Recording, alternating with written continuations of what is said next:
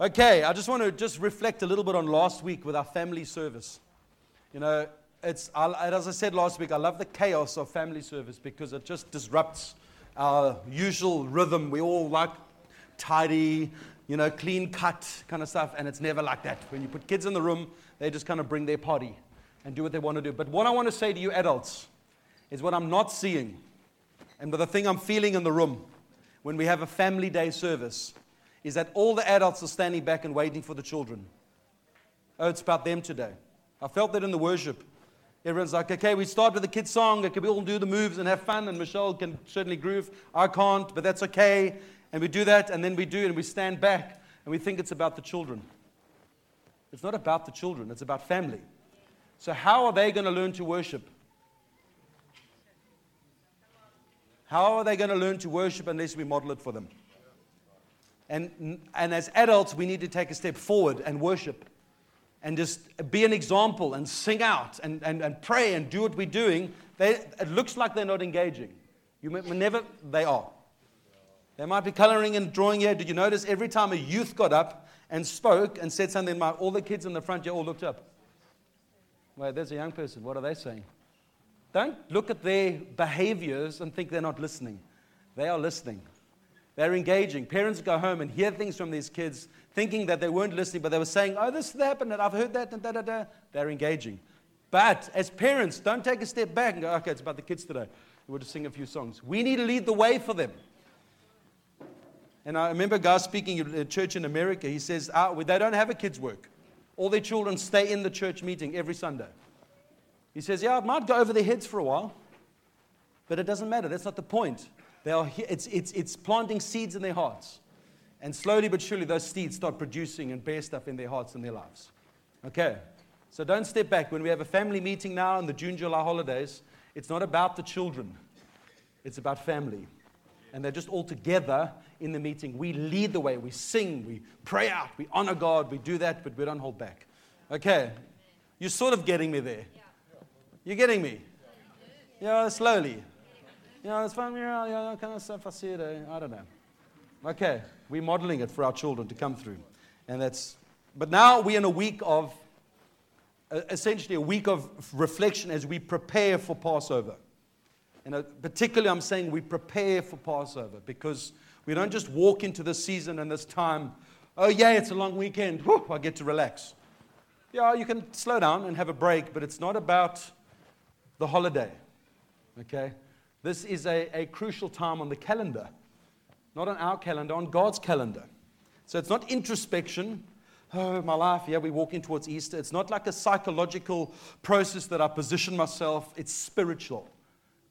Preparing for Passover is a spiritual position that you choose and take as a child of God walking up to this time. And I want to just highlight a few things. And what we're going to do this week is I'm going to WhatsApp you on Monday, Tuesday, Wednesday, and Thursday with what chapters to read in the book of John. We're going to start in the chapter 12 of John today. And then 13 to 18, you are going to read during the week as we prepare. We gather here again on Friday morning for Good Friday service, and then we'll go through, I think it's chapter 19. And what I feel to do is to do what we did over Christmas and just read the story of the Bible. Just read the Bible. I find every year we're trying to find a different sermon for Easter, and we can come from different angles and speak about it. Just let's read the Word. Let the Bible tell us the story. And as we read that, it will build into your hearts and to your lives. So I will remind you in the week which passages to read for John. And we're going to go on the story, and we're going to go on the journey this week in preparing ourselves for Passover. Okay? And as we consecrate ourselves. If you read through the Old Testament times, when a good king set up, we've read there, Chronicles and Kings, and he did good in the eyes of the Lord, or he did evil in the eyes of the Lord. Every one of those kings that did good in the eyes of the Lord, there was a focus on Passover. They were calling everybody, come back to Jerusalem, and we're going to worship God. We cleaned the mountaintops, all the worship of Baal. We cleaned out the temple. We consecrated ourselves. We came before the Lord. It's just not a meeting. It's not I have a duty to do. It's for God, in the honor of what He has done and what He has given to us. And this is how we position ourselves, okay, preparing and consecrating ourselves leading up to Passover. And you know what I find happens? I don't know if you've ever I have had this happen when I sit late at night in my man cave, and particularly when I used to prepare on a Saturday night, I'd sometimes sit there till like 2 in the morning, preparing and thinking, Jesus, help, I need a word for tomorrow. It's now tomorrow. We're running out of time. Can you please give me something? But when I sit there in winter, I don't realize it, but my body just gets colder and colder and colder and colder until I get into bed, and my feet are so cold I can't fall asleep. Okay? Because you're in the same place, you don't realize things have changed. I don't know if you, with the season changing now, you'll be at home and you feel cold when you wake up and you kind of stay in one part of the house, you feel cold, and you just, everything about you is cold. And I'm not a cold person, that's not me, but I just, though some days I'm like, man, it's cold today, so you dress warmly, you feel, and then you go outside, you get in the car and you drive somewhere, you actually realize it's quite a beautiful day outside. And in the sun, it actually starts warming you up. And I'm like, well, that's exactly what we have to do now leading to Passover. You have to make a shift. You can't stay in the one place and go, yeah, it's lekker, yeah, it's cool. But actually slowly but surely the simmering, there's nothing happening there. But you actually have to position yourself and say, I focus on the Word. I just read these stories again. Let it massage me. And getting into the sunlight, but the sun by the Spirit, Jesus, your perspective and your position will bring you warmth, bring you life, and bring you light. And I think that's important. We can't just stay doing the same thing and hope things change when you don't do anything. You've got to put something and position yourself. That's why we're going to work through the book of John and we're going to understand it. But I just want to slide one, Elabella, let's go there. This passage here, okay, in Leviticus 23:1, the Lord spoke to Moses saying, speak to the people of Israel and say to them, these are the appointed feasts of the Lord that you shall proclaim as holy convocations. They are my appointed feasts. And that's very important to understand. My appointed. That word feast there actually means appointed place, appointed time, appointed season. Okay? So when we look at that, okay, these aren't the Jewish feasts. Okay, they aren't Israel's feasts. They are God's feasts. Okay? So He set them in order for a people to follow, that they have a rhythm and a pattern in their calendar, that they know at these times, I don't choose anything else, I choose God. And when they had an evil king, they disregarded these. There was no point in putting them in forward at all. They just set them aside. But when the people were hungry for God, they honored the feasts.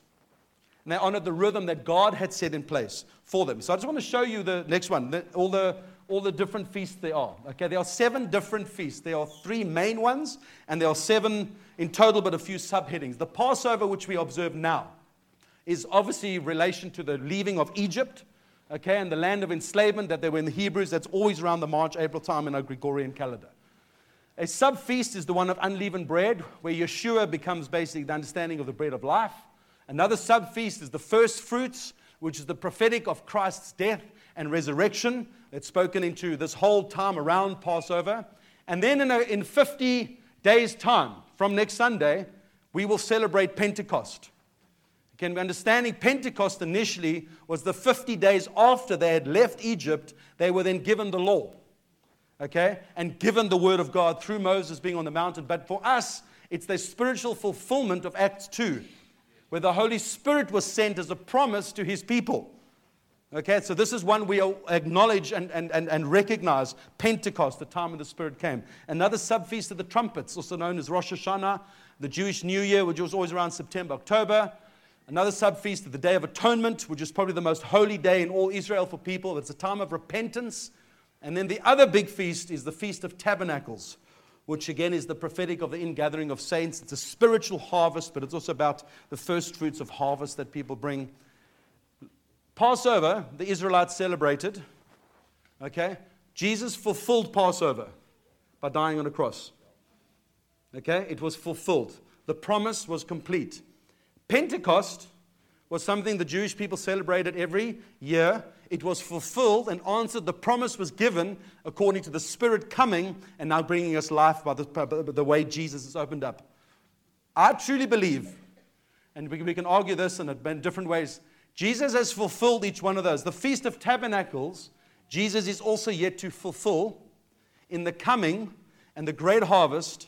And I believe that His return will be around this time. when he comes back to earth. Well, you don't know the day or the hour. Yeah, we don't know the day or the hour they're going to be, but we'll know the season. And I believe he will return when it comes to that time, coming on earth. So I just want to give you a little head up onto that. Now, next slide. If we go to Galatians 3, it says, Paul's writing to the Galatians, obviously, and it says there's neither Jew nor Greek. So he's leveling the playing fields here. There's neither slave nor free. So what is he doing? We're all in this together, okay? There is no male nor female. But it's obviously, he's not gender messed up here, okay? He's not saying that. It's just a good verse for people to kind of look, yeah, you see, Paul said no male nor female. No, don't try, okay? For you are all one in Christ Jesus. He's leveling the playing field about who we are as a people. Okay, and this verse in the end time stuff we've spoken about a lot. And if you are Christ's, then you are Abraham's offspring, heirs according to the promise. Okay, what I want to highlight with this verse is that we are heirs to the promises of God. Remember, we as Gentiles have been grafted in to the story, grafted into the understanding of what God has done for His chosen people. We've become part of that story. Okay? The time of the Gentiles will come to an end, and we'll see as that all rises up together. I want to make it clear to you now. I'm not Jewish. Okay? Okay, I don't follow Jews. So Russell, Margaret, you're lovely people, but I don't follow you. Okay? I don't follow your culture, your ways, how you have, and you've set things up. I follow God. Okay? And because we have been grafted into the story that God has allowed the Gentiles to become part of, we are fulfilling by acknowledging the promises that have been given to us are now ours to partake with. So it's not, it's Easter time. No, this is God's appointed time. Okay, this is God's season that He said ages ago, but it's now a fulfillment in Jesus, and we all acknowledge Jesus in this room. And if you haven't, we can talk to you afterwards about what that means to surrender your life to Him. But we acknowledge Him, so meaning we're part of it. That's why we position ourselves to walk up to this time of Passover, not flippantly, like a long weekend. No. Jesus, we honor you. We thank you for what you've done. These are God's feasts that He now sets in place for us to enjoy the fulfillment of these promises. I know it doesn't say at the end there, heirs according to the feasts, heirs according to the laws. But the feasts are showing a fulfillment of the promise. And those promises being fulfilled, we acknowledge that we are partakers of the promises of God to us as His people. Amen. So we don't flippantly walk into this. So what I want to do is I want to start reading from the end of John 11. Okay? Now this build-up of John is essentially this week, Jesus now leading up to where he is arrested on the Thursday night, and he's brought and he's crucified on the Friday morning. That's why we come on Good Friday. This passages of John from 12 through to 18, 19 are the week basically leading up to Jesus knowing He's going to lay down His life for a people in this time, in this hour. And it's interesting, you mentioned there, Ray, Lazarus. He's just healed and just brought Lazarus from the grave. So I want to read from the end of chapter 11, and then I've got the words from chapter 12 up there we're going to follow. Okay, I just want to read this section now. So he's just healed Lazarus, and he's called him to come out, and it says there from verse, here's the moment of truth. The moment of truth. Guys, I went and had an eye test this week. You now have a wise owl on your hands. Okay, welcome. Thank you, Errol. It's lovely to be part of the club. Now I look clever. Careful. Okay. But it actually is amazing how it helps. Look at this. Verse 45. From that day forward, many of those who had come to visit Mary believed in Him. For they had seen with their own eyes this amazing miracle, this miracle of Lazarus raised from the dead. But a few went back to inform the Pharisees about what Jesus had done. So the Pharisees and the chief priests called a special meeting of the high council and said, "So, what are we going to do about this man? Look at all the great miracles he's performing. And if we allow him to continue like this, everyone will believe in him. And the Romans will take action and destroy both our country and all our people." Now Caiaphas, the the high priest that just spoke up and said, now there's a thing, there were 2 high priests at that time, which was an illegal kind of thing, but because things were so messed up, they weren't really kind of operating well. He says, you don't understand a thing. You don't realize we'd be much better off if this one man were to die for the people than for the whole nation to perish. And this prophecy was that Jesus was destined to die for the Jewish people. Didn't come from Caiaphas himself, but he was moved by God to prophesy as the chief priest, and Jesus' death would not be for the Jewish people only, but to gather together God's children scattered around the world and unite them as one. This was written 2,000 years ago, and we now been incorporated in what they were saying there. So from that day on, they were committed to killing Jesus. They'd set it in their hearts. We need to take this man out. And so for this reason, Jesus no longer went out in public among the Jews, but he went into the wilderness to a village called Ephraim. Sorry, I just jumped to chapter 2. To Ephraim, where he secluded himself with his disciples.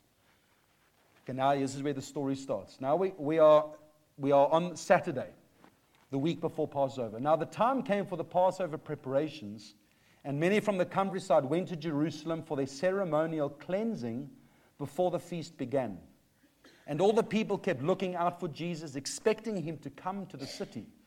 They said to themselves while they were waiting in the temple courts, do you think that he will dare come to the feast?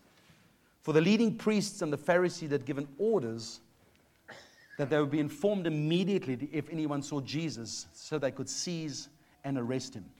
So now we're the week before, okay, leading up to this time. Let's go to Ella, next slide. We can start reading from there. Here we go. You can follow with me here. This is chapter 12 of John. I'm reading from the Passion Translation. So 6 days before the Passover began, this is now Saturday, Jesus went to Bethany, the town where he raised Lazarus from the dead, and they prepared a supper for Jesus. Martha served, there she's doing it again, and Lazarus and Mary were among those at the table. Now the house he was at was the home of Simon the leper who he'd healed. Okay, you can read in Mark 14 where they were at Simon the leper's house, and Jesus has healed this man, and they're sitting in his house now having a meal. Mary picked up an alabaster jar filled with nearly a liter of extremely rare and costly perfume. A liter. The purest extract of nard, and she anointed Jesus' feet, and then she wiped them dry with her long hair, and the fragrance of this costly oil filled the house. The one commentator says now that him being anointed and his feet and the smell and this fragrance, when those men were nailing the cross and they're nailing his hands, they would have smelt this fragrance. Because it lingers. You know, with perfume, it lingers. It would have lingered on Jesus. And they would have been smelling this. Think about the context, how that is, eh? This woman's just anointed him for his burial. But Judas the locksmith, this is Judas of Iscariot, okay, which means locksmith, who was Simon's son, the betrayer, spoke up and said, we're always going to have these in the crowd. What a waste! We could have sold this perfume for a fortune and given the money to the poor. In fact, Judas had no heart for the poor. He only said this because he was a thief and in charge of the money case. He would steal money whenever he wanted to from the funds given to support Jesus' ministry. Okay, Ella Bella, just keep tracking with me, babes. Then Jesus said to Judas, leave her alone. Sorry, the red, can you see it? Not so clearly. But the red are Jesus speaking, obviously. She has saved it for the time of my burial. You will always have the poor with you, but you won't always have me. Now, the reference to a passage there in Deuteronomy 5, it says 5:11. Now, this is old times when Moses is with these people. It says there 5:11, for there will never cease to be the poor in the land. Therefore, I command you, you shall open wide your hand to your brother, to the needy, to the poor in your land. The heart of the Father for people and for the church has never changed. Another way to say that passage is that, you will always have the poor with you, is that you will always have opportunities to help the poor. And that's what are we doing for Malawi? We are reaching out beyond our own ability and saying, well, we're giving in faith, God, we're giving out. That's the heart of the church globally, that we would pour out and reach out. Okay, we always have opportunities. And when the word got out that Jesus was not far from Jerusalem, a large crowd came out to see him. And they also wanted to see Lazarus. Now, this healing of Lazarus had caused a bit of a stir. The man Jesus had raised from the dead. And this prompted the chief priests to seal their plans to do away with both Jesus and Lazarus. For his miracle testimony was irrefutable and was persuading many of the Jews living in Jerusalem to believe in Jesus. When power is threatened, the only hope they have is to kill. Look what's happening in our government. Their power is being threatened. And you will see people now under threat. Murders and stuff will take place because of people that are whistleblowers, that come out and say the truth. But we don't back down from speaking the truth because we're not afraid of death. We're not afraid of what God works in and does through us. I mean, Ucha and Ada shared with us how their elections had gone in Nigeria. You know, Nigeria's got 200 million, right? 200 million people. They had, the most they've ever had registered for votes is 30 million people. Just shout me if I'm wrong here. And there was all these money baggers, as Ada said, that they put forward. And these are the main guys they're going to put forward. And there was one guy that said he was rallying the youth, that if the youth registered and they vote for change in their country, they will start winning an election that can see change. They spent 15 billion rand on a new electronic electoral system. That as you laid a vote, you would see it on a dashboard straight away. You would see the change. You would see the votes coming through. This guy that had rallied the youth was winning by a landslide. They shut the servers down. And they went back to paper votes. Okay? When power is threatened, they will take everything they can to shut it down and take control. You see, so there's a lot I can talk to you about freedom. Okay? Singapore is an incredible country, but it's not a democracy. It's a dictatorship. But it's so beautiful there. Everyone's got freedom. No, you step out of line there, you're done. There's no freedom there. Everyone's got a lot, so it looks free. Just because people have got money, but they're not free. They're bound by a system. And the moment the government decides one thing, you all have to abide. And if you don't abide, you face the law. See what freedom does? See what freedom is to us as God's people? Okay, next slide, Elbel. The next day, the news that Jesus was on his way to Jerusalem swept through the massive crowd gathered for the feast. So essentially today is Palm Sunday. Okay, we don't acknowledge it. We don't celebrate it like that. They took palm branches and went out to meet him. What happens with a palm branch? Palm branch is representing and saying something. Okay, palm branches represented triumph and victory over death.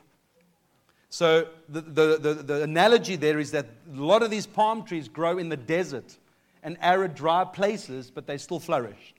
Even though the scenario that around them would say you can't live here. It's victory and triumph over death. If you read Revelation 7 verse 9, it says this, "And after this I looked, and behold, a great multitude that no one could number, from every nation, from all tribes and peoples and languages, standing before the throne and before the Lamb, clothed in white robes." And what do they have? With palm branches in their hands. Victory, triumph over death. This is what they were shouting. And everyone was shouting, "Lord, be our Savior," meaning Hosanna, Hosanna to the Lord. Blessed is he who comes to us to send us from, to us sent from Yahweh, the King of Israel. And then Jesus found a young donkey and rode on it to fulfill what was prophesied.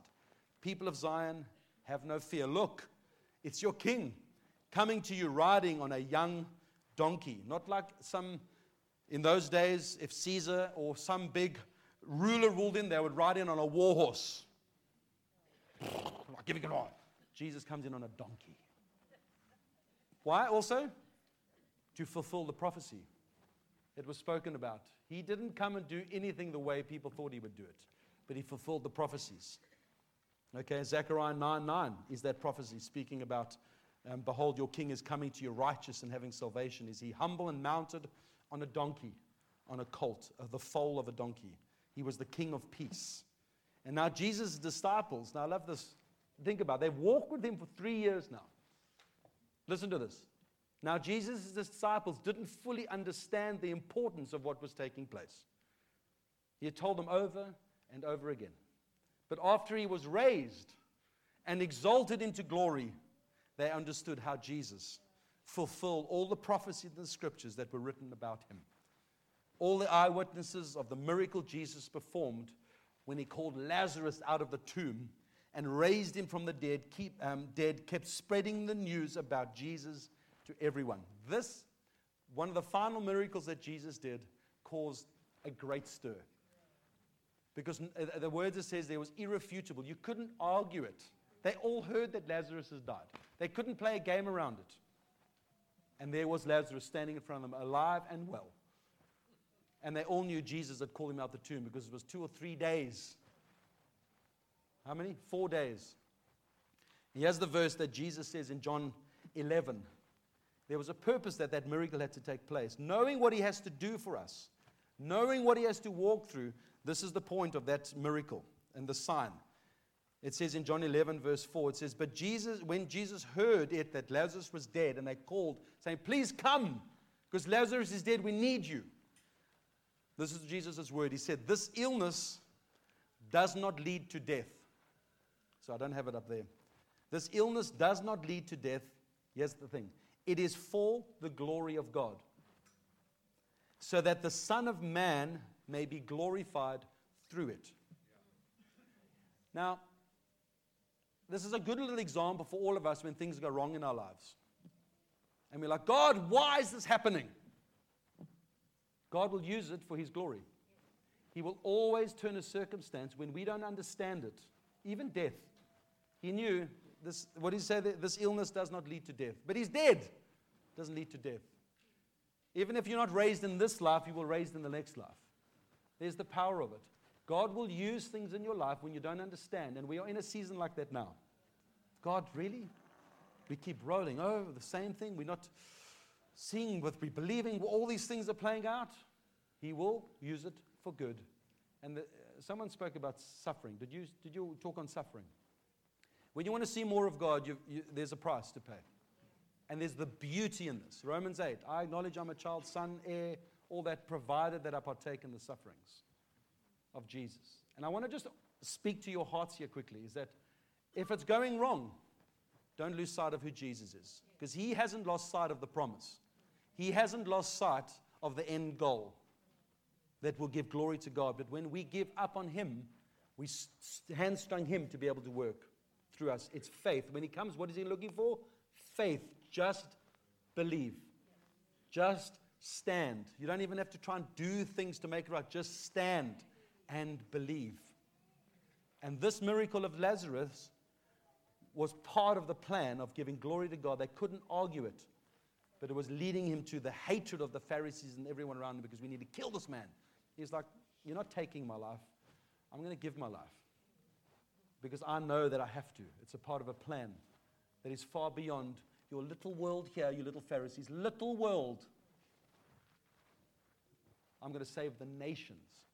Not for now, but for a time to come. See the big picture? Come on. Next slide. The news of this miracle of resurrection caused the crowds to swell as great numbers of people welcomed him into the city with joy.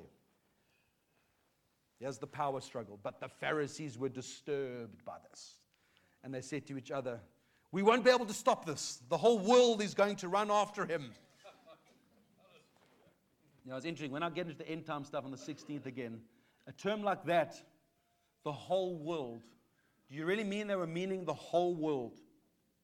America didn't exist then. Queen, you couldn't go to America then yet. They were just talking about their world. Okay? Remember that. We'll get to that. Now, there was a number of foreigners from among the nations who were worshippers at the feast. Now, these are speaking about Greek people, essentially, who were non-Jews. So they might have converted to Judaism, or they were being part of it, but they were not Jewish people. Okay? So they went to Philip, who came from the village of Bethsaida in Galilee, and they asked him, would you take us to see Jesus? We want to see him. And so Philip went to find Andrew, and then they both went to inform Jesus. Next slide. And he replied to them. Now, this is Jesus talking to Philip and Andrew. And his words he speaks to them. He says, now is the time for the Son of Man to be glorified. Let me make this clear. A single grain of wheat will never be more than a single grain of wheat unless it drops into the ground and dies. Because then it sprouts and produces a great harvest of wheat, all because one grain died. The person who loves this life and pampers himself will miss true life. But the one who detaches his life from this world and abandons himself to me will find true life and enjoy it forever. If you want to be my disciples, follow me, and you will go where I am going. And if you truly follow me as my disciples, the Father will show his favor upon your life. If you dig a little deeper into that, what Jesus is actually saying there, just about that follow me thing, he's actually speaking about materially provide for my ministry. If you provide for me, I will be with you wherever you go and support. As you support me, I will support you. Basically, that's what he's saying. Okay? Next part. Even though I am torn within and my soul is in turmoil, I will not ask the Father to rescue me from this hour of trial. Because he knew he had to walk through it. For I have come to fulfill my purpose, to offer myself to God. So, Father, bring glory to your name. That is full surrender. Not an iota of his own will. Only the Father's will. Now, we all understand what he's saying in this portion here. He said, Jesus is the seed.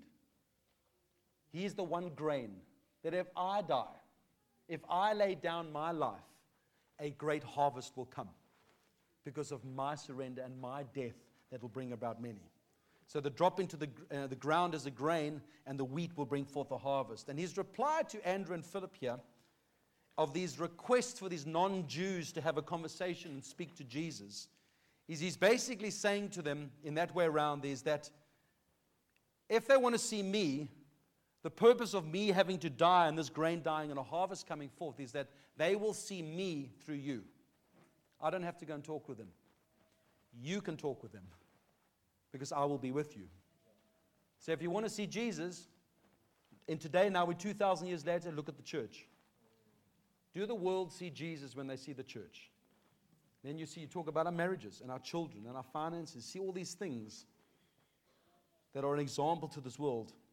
And we all go through a dying and a birthing process in our lives as we learn what it is to surrender our lives and lay down before him. And not our wills, but his will. And there's the harvest to the nations that come forth with that. Next one. I mean, look at the stuff that's happening just in one chapter. Then suddenly a booming voice was heard from the sky. I have glorified my name, and I will glorify it through you again. The audible voice of God startled the crowd standing nearby. Some thought it was only thunder, yet others said an angel just spoke to him. And then Jesus told them, the voice you heard was not for my benefit, but for yours, to help you believe. And from this moment on, everything in this world is about to change. Everything. For the ruler of this dark world is about to be overthrown. He will be overthrown. And I will do this when I am lifted up off the ground. Now, this is the second time that people heard the audible voice of God speaking. And I love it how I thought I heard thunder. That reference to the voice of God is actually relating to, even when Moses was up on the mountain, they heard lightning and thunder. That's the voice of God. It's not necessarily thunder. It's his voice booming of power that it speaks that's coming forth from his voice. And I would be pretty startled if we heard an audible voice now saying, this is my son, in whom I'm well pleased. It would get my attention. I think I would fall flat. Hey? But he's like, the voice wasn't for me, it was for you, to help you believe. Okay? And now Jesus saying, and when you do this, I am lifted off the ground. He's speaking of being lifted off the ground in crucifixion. that he will hang, okay, on the cross. And when I draw the hearts of people to gather to me, and he said this to indicate that he would die by being lifted up on the cross. And then the people, they were asking that, the people from the crowd spoke up and said, die? How could you, the anointed one, die? And the word of God says that the anointed one will live with us forever. But you just said that the Son of Man must be lifted up from the earth. Now you must understand, in Jewish tradition, is that when Jesus says these words, they know he's talking about crucifixion. Okay? So it's not like, well, you must, like Peter must know, but why? But it says the anointed one's going to have to live forever. But how can you go and die now? That doesn't make sense. How can you go and be crucified on a cross? They didn't see the full picture. And then they ask, well, who's the Son of Man anyway? Just think of the questions in people's hearts. The story wasn't fulfilled yet. Even the disciples weren't like understanding. They only got it when he was resurrected. If you're not fully unsure what God's doing and what's playing out, hold the line. Clarity will always come. No matter what time and season you're walking through, don't walk away though. Keep walking towards and stand and hold your line with stuff. Said they knew. Obviously, he was talking about the crucifixion. Next one. Jesus replied, you will have the light shining with you only for a little while. And while you still have me, walk in the light so that the darkness doesn't overtake you. For when you walk in the dark, you have no idea where you're going. We've all kicked our toe against something or something. So believe and cling to the light while I'm with you so that you will become children of light. And after saying this, Jesus then entered into the crowd and hid himself from them.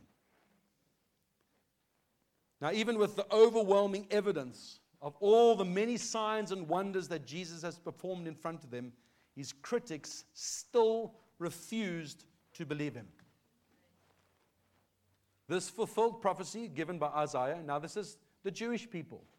After all that he's done, you can realize signs don't always convince people.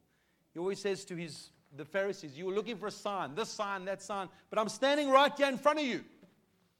What more do you want? And I know many of us in our world's like, Lord, just give us a sign that you're with us. I've just come to a conclusion that when we gather, and like he did this morning again, and he's here, he manifests himself. That's a sign. He's with us. If we didn't know God was in this room with us, then we must pack up. Okay? And then we can all go watch the replay of the Grand Prix. We can all go and watch the replay of the rugby and just go to the beach and go and fill our lives with other entertaining stuff and just hope for the end.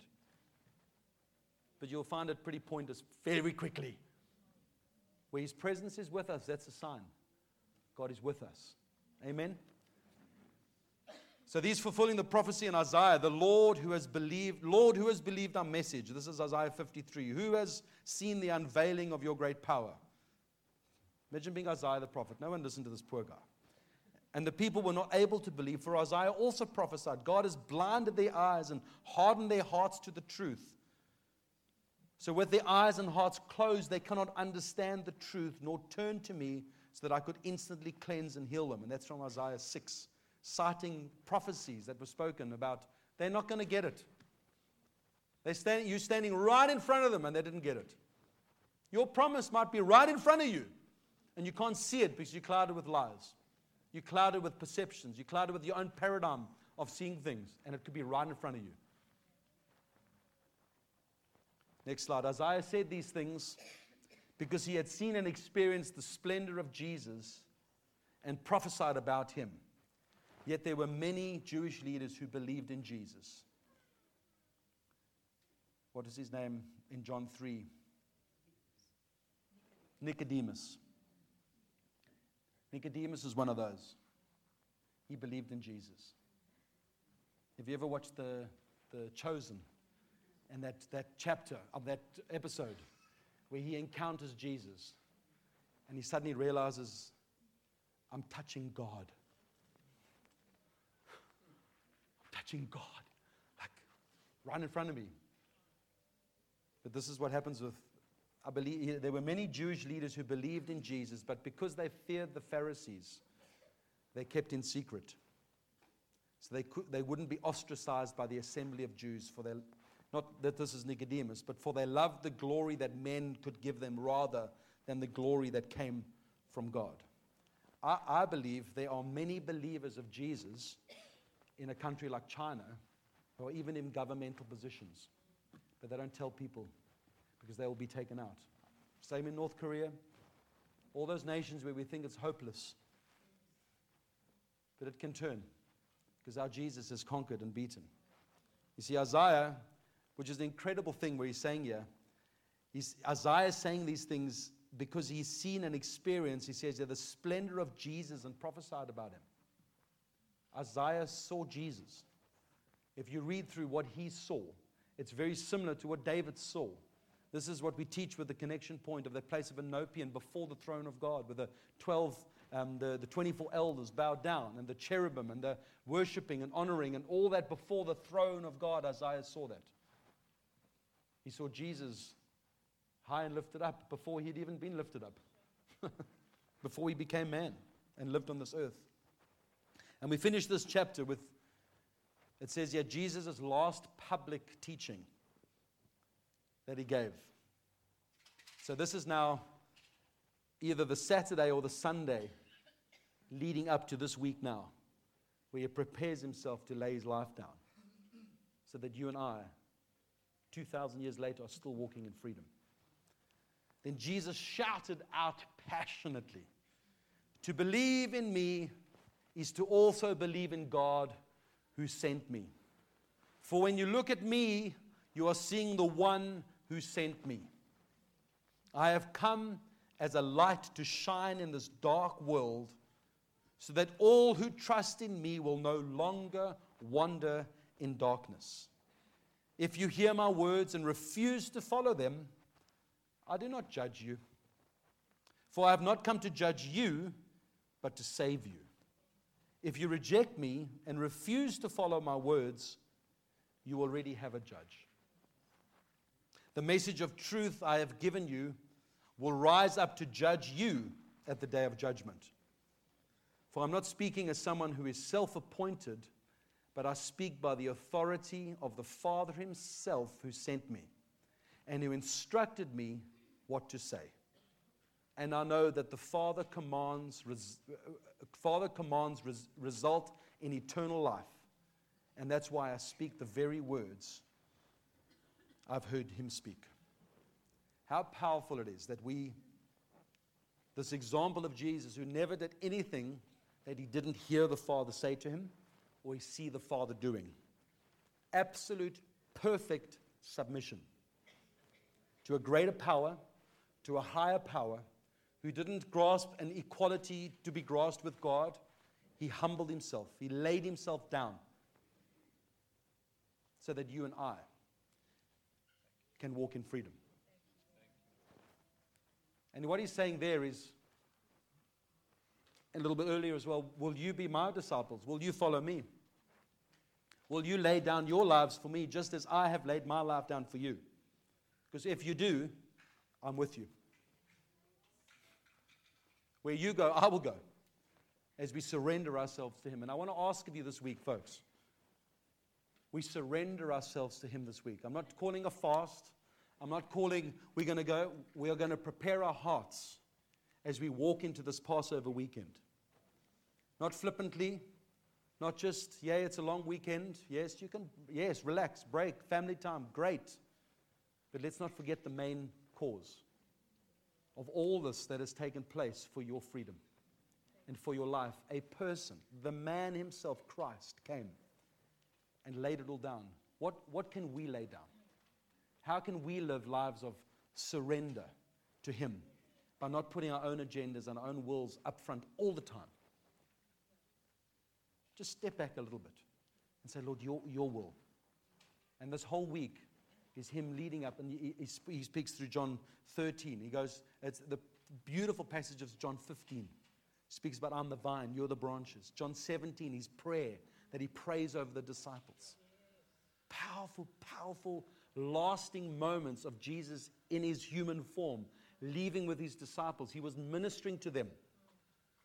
Because the moment He died and He resurrected, it was now up to them to continue this work. And it's the same for us. It's up to us to be that example at the office tomorrow, to be the light that shines, to know your God. And when you engage and you surrender to Him, there's a beautiful place of assurance that you get. And I'm asking you, so I'm going to message you every day. We're going to read different chapters and portions of the Bible, and we're going to come together on Friday morning, and we're going to continue reading the passages of John. I'm just going to let the story tell us, paint that picture for us, what Christ has done for us. Amen? Amen. Amen. Come, let's stand together. Let's just pray over us as we prepare our hearts this week. Now again, you see, what's happened here is you've tasted of the goodness of God. We've tasted of His presence. He was here encouraging our hearts this morning, speaking life over you. The words from Timor, the words from Ray. Who are we? We are beacons of truth. The lies of the enemy. You see, we constantly have to position ourselves. But positioning comes through surrender. So let's just close our hearts, and Nelly said. Close our eyes, open our hearts. Open our hearts to Him. Jesus, we acknowledge You. We honor You. We thank You that this week leading up to a time where You knew you were going to face a cruel, horrible, painful death. But You didn't back down. Not one bit. And because You didn't back down, here we are 2,000 years later, still giving thanks, still honoring You. And so I release over every heart here this morning as we position ourselves to honor You. As we read these passages this week, allow Your Spirit to comfort us, counsel us, encourage us, as we just reflect on the goodness of our God. What You've done for us, for the freedom that we have in surrender to You. I pray as we've sung these words and declared these words over the power of Your name this morning, I pray that those holds of addiction, those things of depression and anxiety, all these strongholds, all these lies would be shattered off of You. You would not leave this place with any of these things lingering and hanging on you. By the power of the name of Jesus, Jesus, we release Your name. Your name is high above every name. You are the most powerful name of all names. And at Your name, every knee will bow. Every tongue will confess. That's the hope we have. That's the name we honor. And so let the name of Jesus be highly exalted in your life. Be highly exalted in your family. Be highly exalted in your workplace. As we look to You, as we honor You, and surrender to You this week. Remembering, Lord, all that You have done for us. We are ever grateful. Ever grateful. Saying thank You just does not seem enough. Thank You, Jesus. Thank You, Jesus. Let's just speak the name of Jesus. Just release Jesus. Just say Jesus. Jesus. Jesus. Come out. Just release His name over those things you've got to face this week. Release that name. Release that name over circumstances. Jesus, we speak Your name. The power of Your name that shatters and breaks everything, sets order in the Spirit over our hearts and our lives. Jesus, Your name. Your name is power. Your name is power. Thank You, Jesus. Hallelujah. Hallelujah. Hallelujah. Thank You, Lord Jesus. Thank You, Jesus. So we acknowledge You and we thank You. Amen. Amen. Amen.